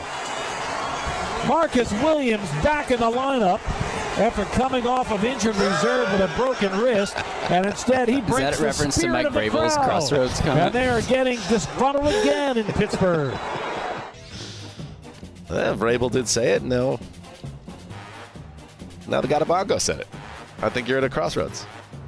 This could have been a Bongos game here. Ravens I like this Steelers. choice, though. I like this choice. This one's good. What, Jerry Anthony Sandusky. Brown versus Mitch Trubisky gets the bongos, Greg? What are we where are we big going win. with all this? WBAL. The Ravens are beat up. By the end of the game on Sunday, they were on their 3rd quarterback, but they find a way in Pittsburgh, 16-14, and it was their running game led by J.K. Dobbins, 120 yards and a touchdown in his first game since undergoing a second knee surgery in 2 years. Greggy, the Ravens aren't a fun team really to watch. They haven't really been fun since September to watch, but I got to give them some credit for finding a way. Pittsburgh was feeling good about itself, and they brought them down to earth. This is a classic Ravens win. I think John Harbaugh is going to love this win. I think it shows that this team is different than they were a year ago. It's like an organizational type of win. 60 years old. It's true. I mean, he has been there a long time. So you got to win fast. They're on their 3rd-string quarterback early in the second half. That's when Huntley... What happened, by the way? Tyler Huntley took a massive hit from Minkah Fitzpatrick up around his chest, but that's not where he got injured. And then he got kind of caught underneath, and I think that was the injury that actually put him out. Was it a concussion protocol or was it an ankle? I think it was his ankle injury that actually knocked him out. But it was about the 7th or 8th time Huntley took a massive hit in that game. And throughout it, I was just thinking, he is not going to last. He was taking hits as a runner. He got 31 yards on the ground. He was taking hits as a passer, only threw the ball 12 times. And it almost felt like it was a matter of time, and that's exactly what happened. So for them to win because of their defense, because Calais Campbell is having a monster season, because Patrick Queen and Roquan Smith both had interceptions. Queens was incredible, and they were both making plays behind the line of scrimmage in the run game. And then in the secondary, Marcus Williams with that interception, too, of Trubisky. To get a win running the ball 215 yards in defense like that, I think it's going to be very satisfying and crucial for them. I think making the playoffs, clearly they're going to make it now and staying in the AFC North hunt. And Ian Rappaport announced that it was a concussion for Huntley, that he will be out in a short week next game as well. So the Ravens, 2 years in a row, have been dealt rough cards at the quarterback position. So they're on Saturday, right? There are 3 Saturday games next week, week 15. All on NFL Network. They have the Browns on Saturday afternoons. That's a tricky game with your 3rd-string quarterback, if that's what it's going to be, because we heard a report that Lamar Jackson was trending towards having 2 weeks off with this injury. I guess Adam you Schefter never know. reported that Christmas Eve is the targeted date for his return, which would be the week after next. That makes this game even bigger that they won it. And I was surprised because the Steelers, who had been running the ball so well lately, could not run it against Baltimore, who is a really good run defense because of Calais Campbell and others, and that the Ravens were able to run all over them in key spots. You cannot just put this on Mitch Trubisky. Well, but Trubisky threw up a couple bad interceptions in this as well, and it is what it is. But that, Kenny Pickett, that's his second concussion of the year too. Some of these guys, at some point, it's like you get a third, you're just going to get shut down. He had a weird thing where he passed the concussion test, came back into the game for a series, didn't get hit again. I went back and checked that. I made a mistake thinking he got hit. He didn't get touched again, but then he left the game for good afterwards, which is worrisome. Yep, 2 concussions in less than 2 months before the rookie from Pittsburgh. All right. Trubisky threw the ball really well today. I know that sounds weird because he had 3 interceptions, but there were a lot of throws in this game that you were like, oh, where have these throws been in this offense? Like 5 or 6 total dimes. But he got confused on the first interception. The second one's similar, but Queen made a great play. And then sometimes he just decides before the play starts, I'm just going to take a shot on this play no matter what I see. And he took a shot, and Marcus Williams made him pay. But like I said, in the fourth quarter, 2 different drives where the Ravens, with their third-string quarterback, 8-minute drive to get a field goal. And then at the end of the game, the Steelers could have gotten the ball back if they had stopped them, and they just run 3 straight times right through him. Pathetic. And Justin Tucker, by the way, is having another incredible season. He finished with 10 points. He's up to 1,473 points in his career, breaking the franchise scoring record held by former Cleveland Browns kicker, turned into a Raven by Phil force. Dawson? No, it's he was on the Browns in '94, and they went to the Ravens Matt next Barr? year. No, it's not Matt Barr. It's Matt Stover. Matt Stover. Come on, Marky. I need you on that. I need you on that wall there. I was literally staring through the window here at our studio. I hate to say this, but this is now, for the rest of this episode, a Crossroads moment for you as well. What's going to happen if I don't pass your test? I don't know. That's why it's the Crossroads. This is how it works. I'm going to be facing a Crossroads moment. Yeah, I mean, this is, long. They're coming along. All right, let's move. I guess I should feel more urgency on that front then. Yeah, that's a good drop. All right, go ahead. Shotgun for Trevor Lawrence. It's a blitz. I mean, it is an all-out blitz. Trevor fires left side. That ball is going to be caught for the touchdown by Evan Ingram in the left corner of the end zone. Are you kidding me? The Giants should have Jags kept have Evan extended Ingram. the lead. Kind of want those bongos. Give them to me. Oh, Just nothing. All right. Well, he's downtrodden. I don't know, guys. You wanted them there. I think that should have been us. I think he knows it. And then he's banking on a Sunday night game that we don't know how it's going to, whether it's... But you've already told him that it's maybe the most wise move to not use them at all if it doesn't actually match. I think the Jaguars... No. I think they deserve it. You also don't want someone that's, too afraid to go for it. That's how you end up being inactive while Joe Flacco is fumbling in the pocket. You don't want to be Mitch Trubisky, but you don't want to be Davis Mills. You know what I mean? Frank Frangie with the call. WOKV. Trevor Lawrence, for the second time in 3 weeks, is waving his arms frantically, screaming, "I am the future!"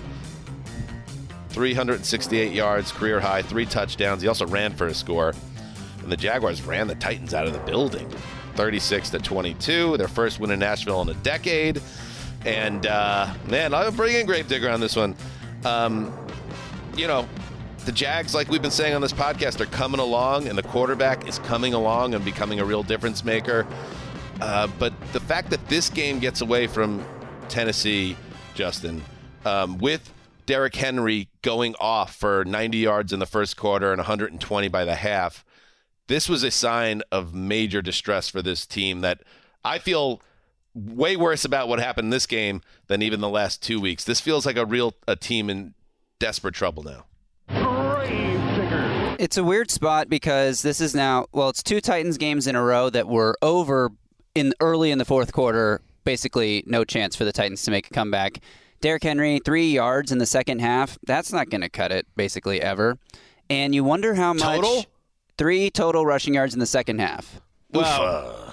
You wonder how much firing your general manager in the middle of the season like, I don't want to say that the Titans lost because of that, but there's got to be some weird vibes going around the building. And then this was also just a weird game. The Titans outgained the Jaguars 146 yards to 37 in the first quarter, and then completely just fell apart. They had 4 turnovers, 3 lost fumbles, which sometimes can be fluky. They had a chance to lose a 4th fumble on a muffed punt that got batted out of bounds. That was close. And they just looked completely discombobulated on both sides of the ball. They got stops early on. Then they had Ryan Tannehill was strip sacked by Travon Walker, his first good play in a few weeks. Oh, you don't need to take shots at Travon Walker. Well, it's more of a shot at hurt people, Justin. It's more of a shot at Titans backup left tackle turned starter by Taylor Lewan's injury. Kid, Greg. Dennis Daly, who I jokingly called Dennis Snapley earlier this year because that's how often he gets beat. And that is a wonderful joke. I think that the Titans are really struggling with injuries. The offensive line is really bad. And the Jaguars are a good team that are coming along, and they had a bad week. I like how you call them the Jaguars. The Jaguars. I mean, they did lose 40-14 last week, the Jaguars. Week, feeling themselves, Dan said, a little high on their own supply on the preview show, and I think that was probably the case. But the Titans' offense is so poor, and it was funny because they got the ball back after the Jags went for it on a 4th down just across midfield, down still by 3 touchdowns, the Titans, and the Andrew Catalon goes, could that be the spark the Titans need to get back in this game? And the very next play was this weird trick play where the idea was Tannehill was supposed to fake like the snap went over his head and it was going to be a direct snap to Henry. That old gag. Classic Brady play. Henry dropped the snap and the Jags dove on it, and it was like, is this the spark the Titans need?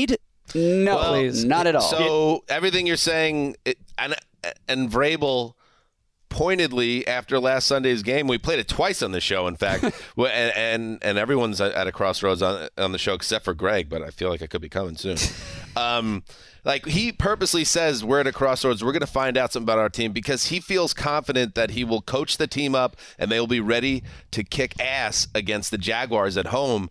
And the fact that they couldn't do that and the fact that they gave up 29 straight points in this game makes me think that Vrabel, as good as a coach as he is kind of lost at this point too. Well, and the team's just drifting. I'm with you. I also think Vrabel calling into crossroads, who knows his team better than Vrabel? I mean, he's seen that there are faults, there are issues. There is an absolutely dearth of talent at the skill position player in the passing game, and it's left Tannehill in a tough spot. They've been a real problem team on 3rd down. I just look at the last 3 games and say you're the reverse Eagles because they find a way to win differently every week. The Titans were out physical by the Bengals. That was a bad sign. They got waxed by Philadelphia. And then you just let the youngsters in Jacksonville come up with their new quarterback and take you out. You're meant to be the team that runs away with this poor division.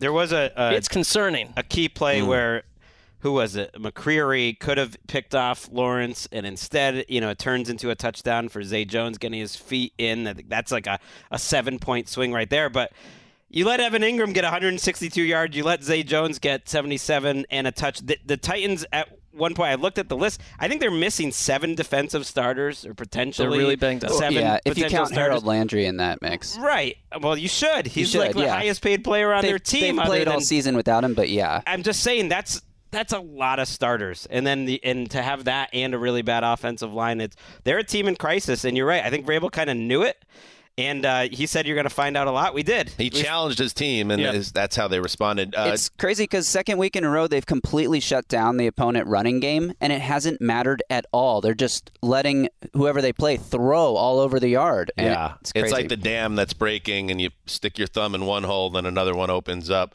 What's going on with the Mark and the Titans, and what's going on right now? Because I saw you tweeted it's going something. Absolutely great. Yeah, so I put out a tweet sometime during the 3rd quarter when it was 27-14 Jacksonville, and I said, ever since Mark Sessler joined the Titans bandwagon, I went through the list that we talked about on this show. Right. Todd Downing got the DUI. They had an ugly loss to the Bengals. It's something that happened since Mark jumped on the bandwagon. Okay. The ugly loss to the Bengals, including those horrible penalties at the end of the game that ended any chance of a comeback. The blowout loss to the Eagles. Their general manager was fired, and then they got blown out by the division rival Jacksonville, who they've owned for a year. This is Jacksonville's first win in Tennessee since 2013. We're aware. They're struggling. What's the problem? So what's going on? So I put out a poll on Twitter. Should we boot Ceci off this train? Oh. This was not my call. This is Titans Twitter. Well, it's a little aggro on your part. People have spoken. 76% of poll results say good riddance to Mark Sessler. You got to find another team. I'm sorry, it's not my call. Crossroads. I don't make these rules. What I do feel, though, is that whatever team I pick, that fan base is going to be feeling a lot of heat because it's like this will be the fourth team in a row that I've jumped onto that has absolutely fallen off the side of a cliff. The kiss of death. The Jets, preemptively, we have to say thanks, but no thanks. Well, it's my choice. I think the Lions are lucky that Mark was so hesitant to jump on that bandwagon. We've now... That's fair. Yeah, we've reached the point where we can no longer confidently say, like, the Titans are definitely winning this division. Haven't we gotten there? Yeah. They're up by 2. They got to play the Jaguars again. Obviously, the Jaguars would have to win that second matchup for it to happen. But then the Jaguars are only down 1 if they win that matchup with 3 extra games. The schedules are not. It's not an easy schedule for the Jaguars. They got the Jets and the Cowboys. Did we fork in there. the Jaguars? Yes. So that maybe is the team right now that is giving us the most worry. The Jacksonville Jaguars. Oh, and by the way, the Jacksonville offense, which has been pretty good this season, to very good at times, to great at times, did they unlock Evan Ingram, the guy that tantalized and teased Giants fans for years? I mean, it helps that he's healthy too, but but he's good for one of these. He's good for one of these a season where suddenly I'm like, yes, he's the number 7 tight end in the NFL, and then he started to flash a little bit more. I feel like 15 targets for 162 yards on 11 catches with 2 touchdowns in this. No answer for him, but I did start him on my fantasy team, so at least one good thing came out of this. Well, that's where your groundbreaking news. Thank you. All right, do we have to take a break or we keep going? Let's take a break. All right, we'll be right back. You go into your shower feeling tired, but as soon as you reach for the Irish Spring, your day immediately gets better. That crisp, fresh, unmistakable Irish Spring scent zings your brain and awakens your senses. So when you finally emerge from the shower, 37 minutes later, because you pay the water bill so you can stay in there as long as you want, you're ready to take on the day and smell great doing it. Irish Spring Body Wash and Bar Soap. Fresh, green, Irish. Shop now at a store near you. What's up? I'm John Wall. And I'm CJ Toledano, and we're starting a new podcast presented by DraftKings called Point Game. We're now joined by 3-time NBA Sixth Man of the Year, elite bucket getter. Let's please welcome Jamal Crawford to Point Game. King of the Court one-on-one tournament. If they had it back in your prime, do you think you could have took it all? I'm going to be honest with you. I don't think I could have took it all, but I think I would have shocked a lot of people. I think Kobe and everybody in their prime, Kobe would win a one-on-one contest. Yeah, because you got to think he's going to guard. He don't care about guarding. He's going to guard. He's going to guard. Like, you see him in the Olympics, he's going to guard. And then on top of that. I'm not guarding like that, CJ. Ladies and gentlemen, please welcome Sam Cassell to Point Game. I remember you came out from crying, tears. I mean, he was in a culture shock. And then he's going through withdrawals about winning. Remember what I told you? I said, OG, you think I can get paid and go back and play in college because it ain't it? Check out Point Game with John Wall and CJ Toledano on the iHeartRadio app, DraftKings YouTube, or wherever you get your podcasts. Good sleep should come naturally, and with the new Natural Hybrid mattress, it can. A collaboration between award-winning mattress brand Lisa and home design favorite West Elm, the Natural Hybrid is the culmination of these two companies' shared values: premium materials, meticulous craftsmanship, and sustainable practices. Made with natural latex, responsibly sourced natural wool, and environmentally safe foams, the Natural Hybrid elevates your sleep sanctuary, indulges your senses, and supports a greener tomorrow. Plus, when you purchase the Natural Hybrid, you're also helping fuel Lisa's work with shelters and those in need. Since 2015, Lisa has donated more than 40,000 mattresses to ensure children and families have a safe place to sleep. Don't put off a good night's sleep any longer. Get a Lisa mattress today for a sound sleep tonight. Visit lisa.com/iHeart. That's LEESA.com/iHeart. All right, we got 2 more games before Sunday Night Football. Let's keep the train rolling to Seattle. The snap, the give to Blackshear, protects the ball. He's got the 5, touchdown, Raheem Blackshear. Well, Ben McAdoo said, all right, we're going to go back to what we do best. They ran it down the throats of the Seahawks. My goodness. Did they ever? Jordan Gross and Jim Zoki with the call for WBT. there was a moment in this game where the Seahawks seemed to get things under control after falling behind 17-zip. They got it to 2017, and then Carolina just said, oh, wait, they literally can't stop our running game. And we don't even have Christian McCaffrey anymore. But it doesn't matter because guys like Chuba Hubbard and Raheem Blackshear ran right over the Seahawks en route to a 30-24 win, a damaging loss for the Seahawks. And the Panthers, after another Tampa Bay meltdown, are in the mix in the NFC South. In fact, if not for that miracle by the Bucs on Monday night, Greg, you did your tabulations, and it's that time of year, by the way. This is not a Crossroads thing because we fire the Greggy Bot 3000 up with our playoff simulations. Greg Rosenthal playoff calculator now online. Oh, I like that. We are now online, and what would have happened, Greggy, if the Saints didn't gag their face off on Monday night? We'd have a 4-way tie right now in the NFC South. I wish we did. Fun. Yeah. It would have been the one way to make this dreaded division fun. Just listen to him tabulate, Mark. We do have a playoff team, finally. The Eagles have officially clinched for the playoffs, by the way. Yes. And I but think they want more. This is just the start. I think the Panthers have a legit chance to make the playoffs here at 5-8 because I think they're the best team in the NFC South. Oh, my gosh. They're 4-3 since Wilkes took over. They have an identity on both sides of the ball. They would be 5-2 if not for that crazy missed extra point game against Atlanta. Oh, man. See how this works? Seattle is so soft. I couldn't believe when they punted mid-fourth quarter just because you got to know your team and you got to see what's in front of you. And at that point in the game, it was obvious Seattle just could not stop the running game of Carolina. And so they punted it away at 4th and 7, and they marched right down the field on that Blackshear touchdown drive. Finished with the Blackshear touchdown. 10 for 74 in over 5 minutes. They had a similar drive to kick a field goal later that just burned clock.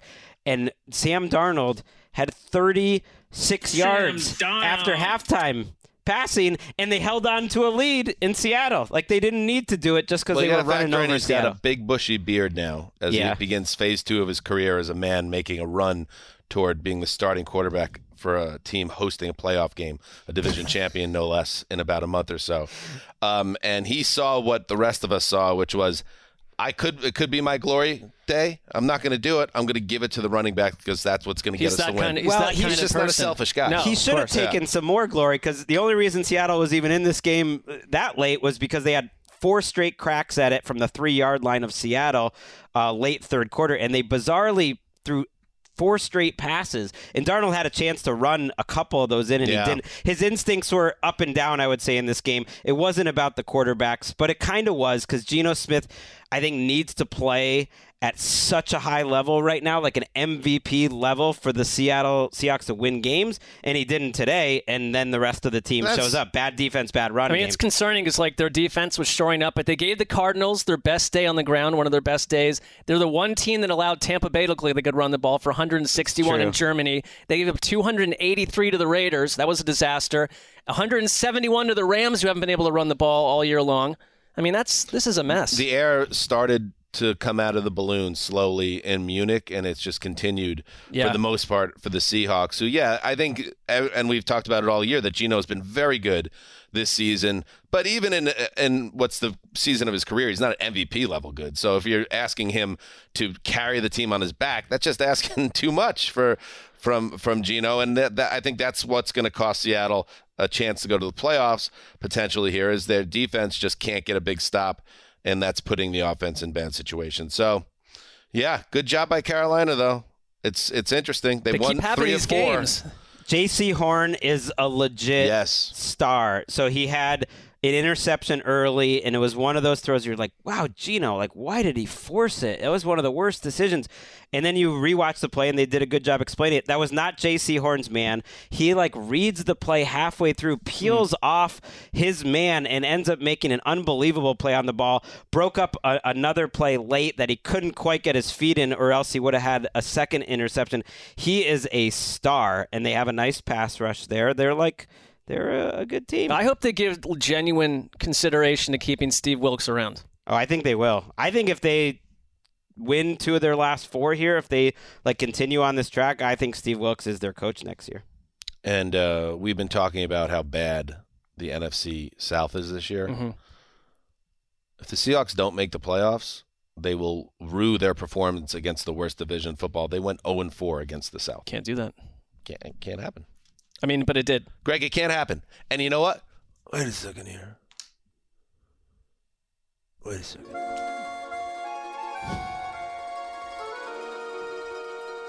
As a showing of respect, I locked up the Seattle Seahawks, as did my lock brother in arms, Mark Sessler. And I asked you, Greg Rosenthal, to come to me and join us and bring all the families together. And yet you chose to say no and betray us, and betray that trust and that olive branch. I will not forget this.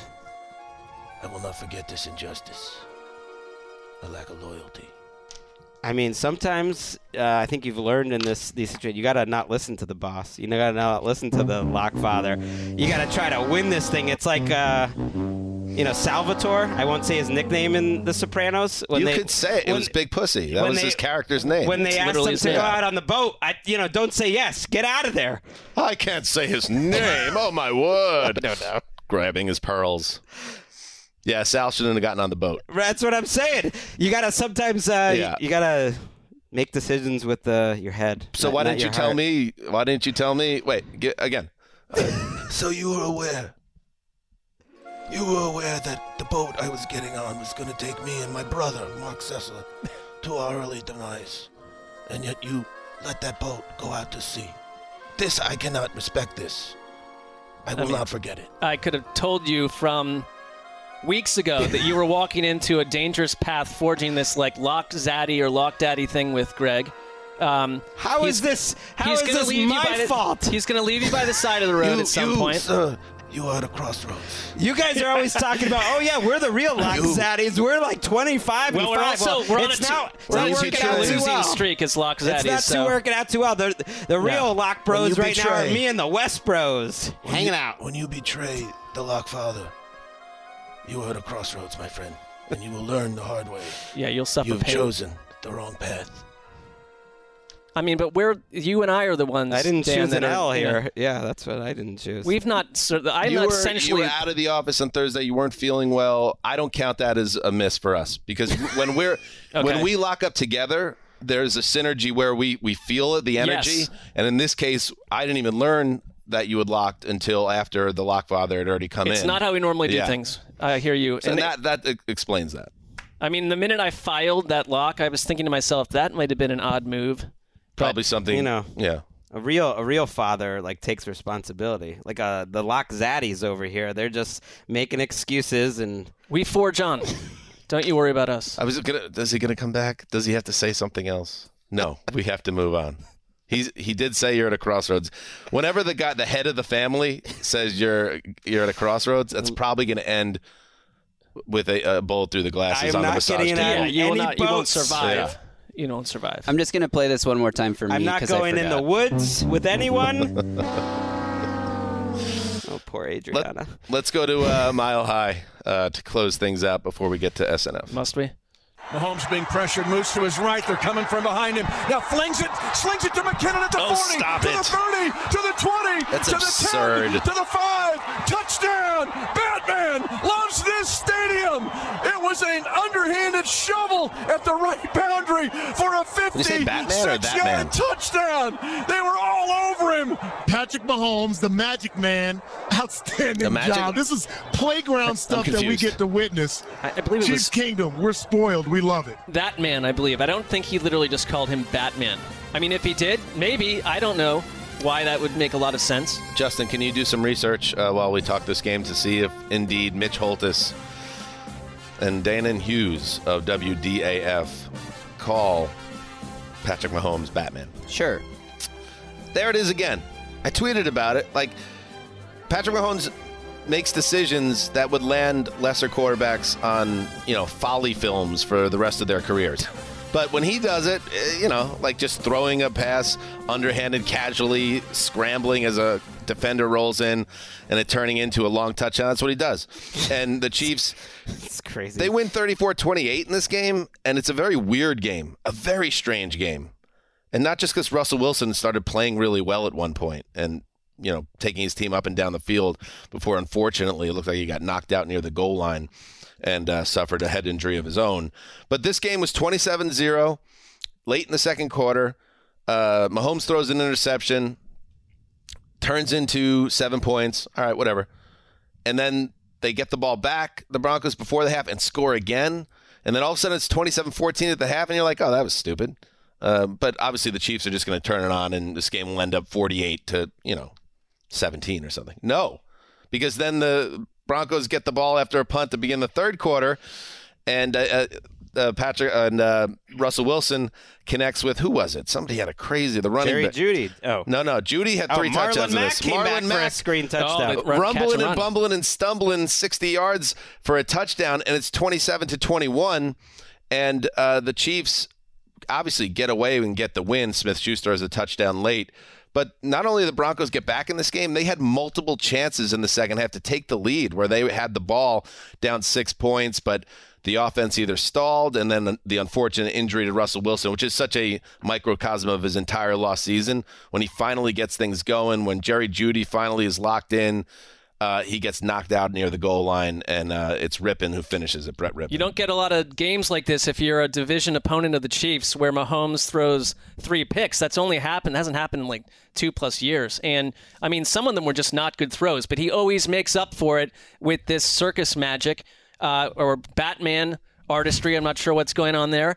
But the Chiefs, it's okay to have a game like this once in a while where a division opponent almost nips you, but I never really felt at any moment that they were going to lose this game. Then again, I mean, it was just bizarre. Not lose it, but it wasn't like it was like the Broncos made it close, but it was never really they had, again, multiple opportunities to take the lead. I just counted them twice in the third quarter, and this was like a story of like the Broncos fandom season too. It was like they started out booing Russell Wilson quite a bit when it was 27-0. And then they make all these touchdowns, and they're playing good defense for a minute, and the place was kind of rocking there at the beginning of the third quarter. And then they go 3 and out 2 more times with Russell Wilson, and they start struggling, and the boos come right back for him. It was like a journey through in this one game. But even with Brett Rippon, they could have gone down the field at the end and tried to take a lead. They did not. Yeah, and the Mahomes, yes, Justin. According to my cursory research, it appears that Mitch Holthus does call Patrick Mahomes Batman. Oh, I don't know about that one. Am I going to get a bunch of tweets now from people being like, you should know that Patrick Mahomes is being called Batman? Nobody thinks that you should know that. Nobody knows he's Batman. I don't know about nobody. Like people in Kansas City. I mean, he made the touchdown to Juju Smith-Schuster where he does the 360 would be like the greatest play any quarterback's made for many people. But these interceptions were a little worrisome. One was, I think he just thought his arm was going to get it past Josie Jewell faster than Jewell made a great play. The other one, he didn't see him. The other, he threw while getting hit. Like they're not good. Here's the thing about the Batman thing, it doesn't really work, because what makes Mahomes so great is the magic of Mahomes, the superpowers he possesses. Right. And famously, what makes Batman, so compelling and has for decades, he doesn't have superpowers. He's actually the world's greatest detective, Batman. Yeah. And he combines his knowledge and his street smarts and that need for revenge with all those, toys he has in the Batcave, and it makes him this fierce fighter of crime. Yeah, you take off Batman's utility belt, and he's a much lesser of a problem to deal with on some level. Just a handsome billionaire bachelor. I would it's more just Superman Mahomes, because he's doing things physically that we don't expect someone that looks like a human to do. Well, exactly. It doesn't work. It seems like it's a stretch, which is why I believe that wasn't his nickname, but I was wrong. Also, Grant Williams of the Celtics goes by Batman, so... But then someone's got to be your Robin in that case, right? Grant Williams took Batman? He's trying to take Batman. And the Jerry Jeudy drama of the game was interesting, because when things are going hideous, when they fall behind 27-0, There's a play after a fourth down failure. Russell Wilson also threw a pick six in this game, by the way. There was a fourth down failure. That was a crazy play. Judy comes off the field, takes his helmet off. A teammate tries to put his arm around him and console him. He throws his teammate's arm away. A referee kind of gets in his area. He kind of bumps the referee, and he wasn't even penalized for it, let alone he should have been thrown out of the game in line with – I'm glad they didn't, but like that's what usually happens when you make contact with a ref. Goes back to the sideline, just furious with the state of the offense in the season. So if Denver fans are looking for any positives here, he then went off with 3 touchdowns in the game and was targeted with regularity by Wilson and then later Rippon. So what a lost season. The last Broncos quarterback to beat the Chiefs was Peyton Manning. Long time ago. It was kind of just like a hit your 6-foot putt Sunday here for all the AFC top seeds. I mean, they were tricky games, but they all Buffalo, Kansas City, Baltimore, Cincinnati all survive in advance. Nice little maybe like an analogy. 8-foot like putt. that. I don't know. All right, one more game to hit. Gravedigger, jump in here a second. As we have now traveled back to our respective homes to beat the traffic after the Chargers-Dolphins showdown at SoFi Stadium. Huge AFC implications, but not just implications for those teams, but also our producer, Justin Graver. His producing career at a Crossroads as he had the great bongo fiasco of a couple hours earlier. And now we find out what will happen after this next highlight. How you feeling? Very nervous. Okay. Heart pounding through my chest. All I can promise you is that the reaction will be fair, one way or the other. Good. All right. That's all I can ask for. All right. Hit it. Late switch by Herbert. Out of the pocket, 2 receivers this side. Williams, feet down. Touchdown. Mike Williams. What a difference having him back in the lineup. No! What? If the Dolphins completed that comeback, then it makes sense. Of course, this was a Bongos game. This was the game of the week. This was Justin Herbert. They saved their season. It was all in the outline. Performance. Now we got to find a new producer. Short-handed. And Herbert. You're in a no-win scenario, Justin. No matter what you had done, there would have been. That is not true. This was clearly Bongos. No, we are gonna give Justin a chance to save his broadcasting career right now. Let's re-rack it, highlight, and do it the right way. And we'll pretend this whole ugly affair never happened. That's how much I care about you, Justin. How much will we pretend? Like, edit it out? Or like? No, it's going to be in here. No, there is a penance that you're paying right now, but we're also giving you a shot at redemption here. I mean, it's like, how is this redemption? He's just doing what we're telling him to do, basically. He's following our orders at every turn. Are you just realizing now how stupid this show is, Mark? No, because I think Justin understands how I feel about 19 out of 20 pranks that unfold on the show. Just getting tugged around on a leash. There's no prank. I think good producing is doing exactly what you guys want. So, sorry, Mark. But I wanted the Bongos. Okay, here it is. Late switch by Herbert. Out of the pocket, 2 receivers this side. Williams, feet down. Touchdown. Mike Williams. What a difference having him back in the lineup. Oh, yeah. Doesn't it feel right?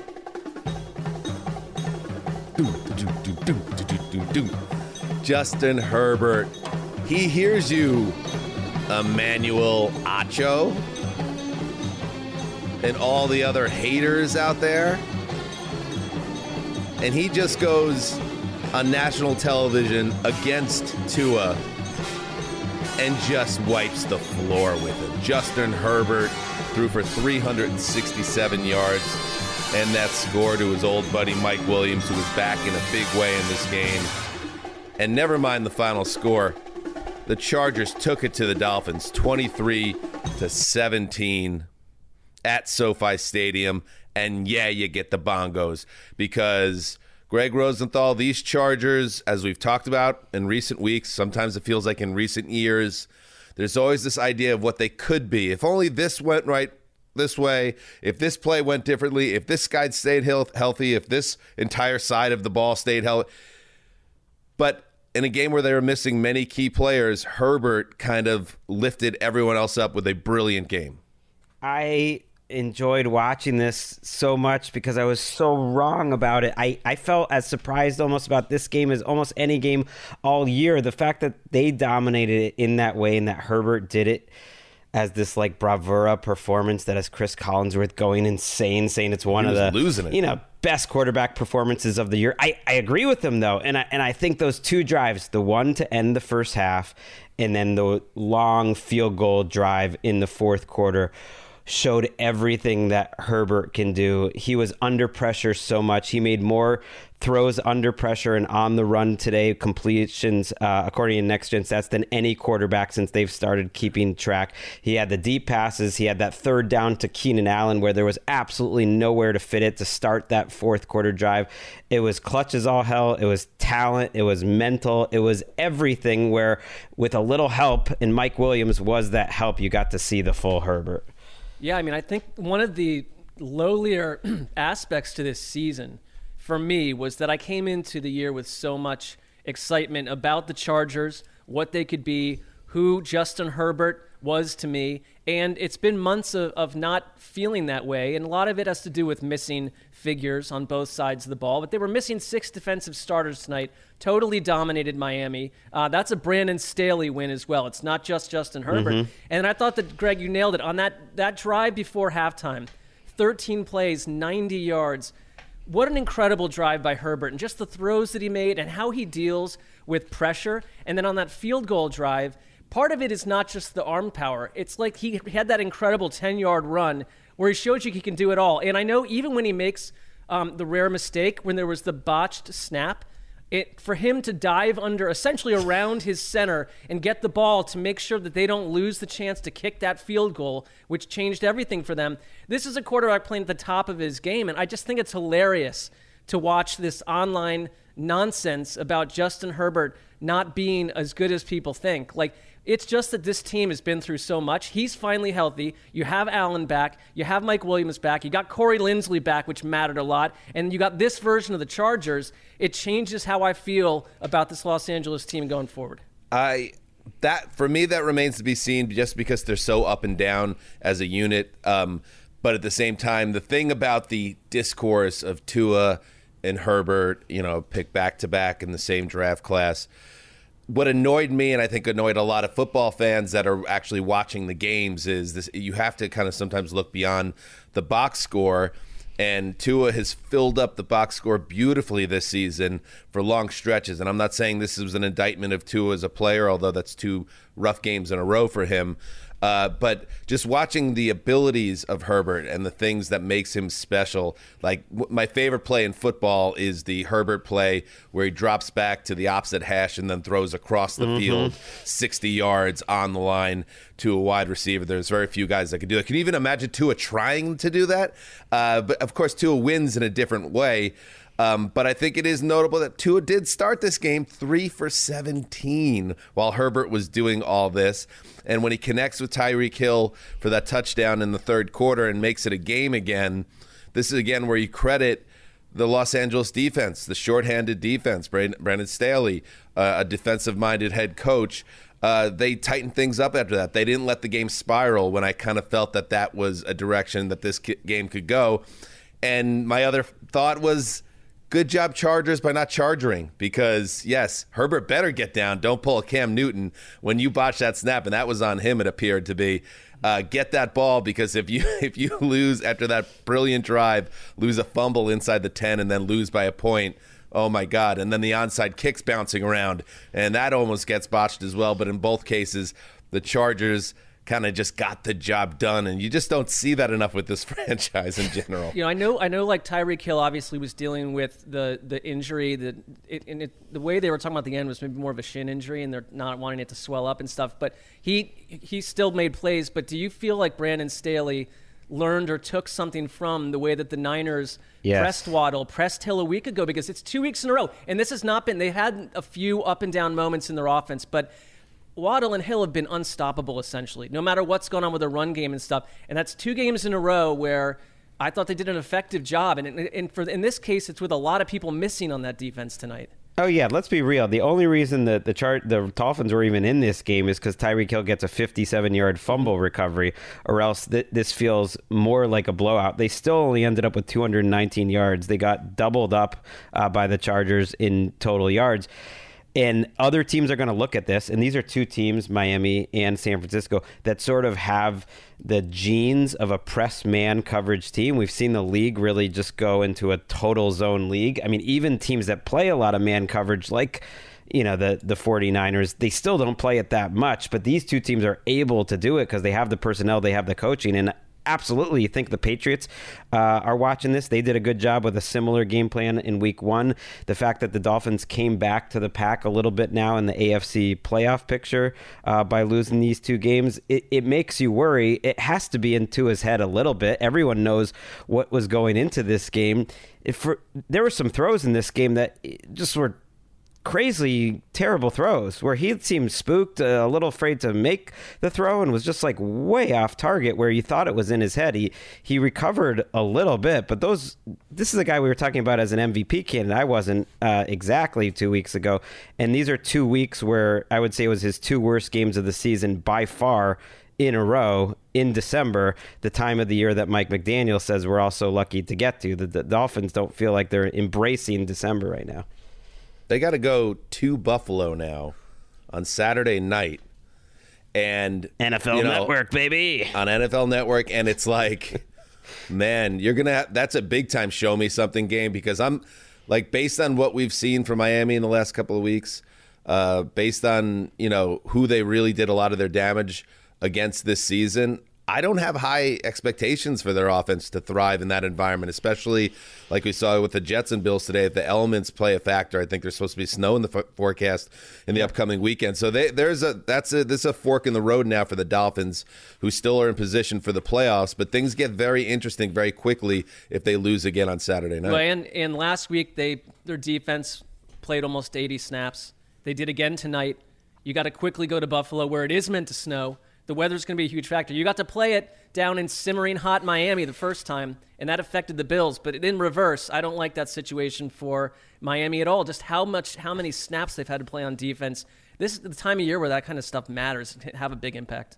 I'd like to think that this game is one we're going to look back at as a fork in the road game. I'm not sure about the Dolphins falling apart, but especially in the positive sense for the Chargers. They have the Titans, Colts, Rams, and Broncos. So after that Titans game, that's a big Week 15 game. That's a good-looking schedule. As a Jets fan, Dan, I know you were weirdly rooting for the Dolphins in this game, and I think that made sense to me. And now that the Chargers won it, and if they can somehow get their defense playing well with Herbert, the whole 7 seed seems much more complicated to me now. Yeah, you know what? As I'm watching the game in the second half and I'm starting to examine the possibilities, I realized that kind of either way, there was a way to look at it in a positive standpoint, because obviously now the Dolphins dropped this game. If, like many people think, and the desert will feel this way, and that's how I feel, let's say they don't beat Buffalo on the road, all of a sudden they're 8-6, and if the Jets beat the Lions, they're tied, and they have a head-to-head matchup in Week 18. So it's going to be great. This wild card race in the AFC is excellent, and oh, by the way, the first tiebreaker for the Dolphins and Chargers is head-to-head, and now the Chargers have that. So big game, fun game. I'm going to be busy anyway with power rankings, but I'm going to have no issue avoiding the online discourse around Tua and Herbert. That's going to be a lot of people taking victory laps or being on the defensive. I'm just going to sit all that out and just say that was cool seeing Herbert do that thing today. And the Chargers in general, just a nice win for them. Also an L for Brandon Staley, for Sean Payton, who's made it clear he wants to coach either the Chargers or the Dolphins. I feel like now neither is going to happen. Well, let's see the Chargers close the season. Take it easy there, Greg, with the Chargers. Fashion, please. You know what? They traffic in a certain type of football, the Chargers, and that's we get your hopes up and then we bring you down. I know. Now they've done it to me again already. But Gravedigger, before we say goodbye, speaking of forks in the road and everything Crossroads on the line. Titans Chargers, week 15. Somebody's in trouble after that one. Is now a good time for me to tell you guys I'm going to that game? You going to lock it up? Oh, I am done locking the Titans. I might just be done locking, honestly. I'm on a 5-game losing streak. Oh, no. Oh, man. Really? 5. Oh, boy. All right. Hey, listen. Not everything went your way today, Justin, but I thought you really did comport yourself as a professional. And in the end, you did get the bongos when they were needed. Yeah. So thank you. Thank you. No, of course. Anything for you guys. One more game on the schedule. He's shook. Bad beat. He's like two. He's like two in the quarter. pocket. One more game. New England at Arizona. Greg Rosenthal with special guest Nate Tice joining me. Oh yeah, that's right, Tice. That's great. I love Nate Tice. The Cardinals are in prime time again, and on the Christmas. Patriots. Then the Cardinals are back on Christmas too.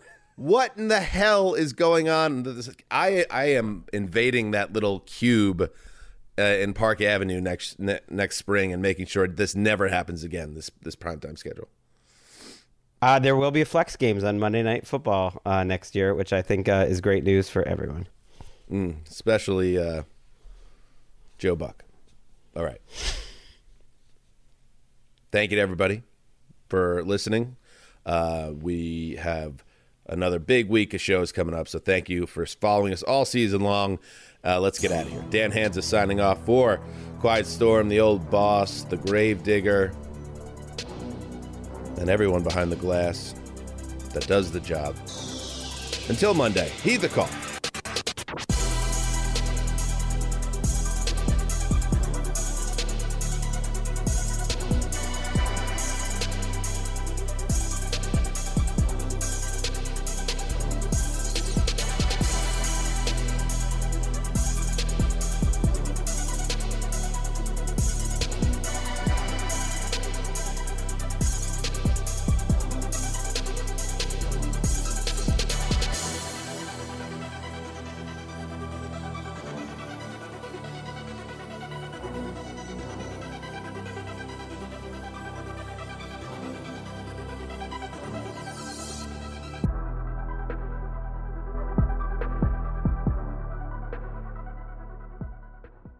You go into your shower feeling tired, but as soon as you reach for the Irish Spring, your day immediately gets better. That crisp, fresh, unmistakable Irish Spring scent zings your brain and awakens your senses. So when you finally emerge from the shower, 37 minutes later, because you pay the water bill so you can stay in there as long as you want, you're ready to take on the day and smell great doing it. Irish Spring Body Wash and Bar Soap. Fresh, green, Irish. Shop now at a store near you. This episode brought to you by 20th Century Studios' Kingdom of the Planet of the Apes. Director Wes Ball breathes new life into the epic franchise. As a ruthless king attempts to build his empire at the expense of the remaining human race, a young ape begins a journey to fight for a future for apes and humans alike. Kingdom of the Planet of the Apes. Enter the kingdom in IMAX, now playing, and theaters everywhere. Get tickets now. You're a growing business, which means you need every spare hour you can find. That's why the most successful growing businesses are working together in Slack. Slack is where work happens, with all your people, data, and information in one AI-powered place. Start a call instantly in huddles and ditch cumbersome calendar invites. Or build an automation with Workflow Builder to take routine tasks off your plate. No coding required. Grow your business in Slack. Visit slack.com to get started.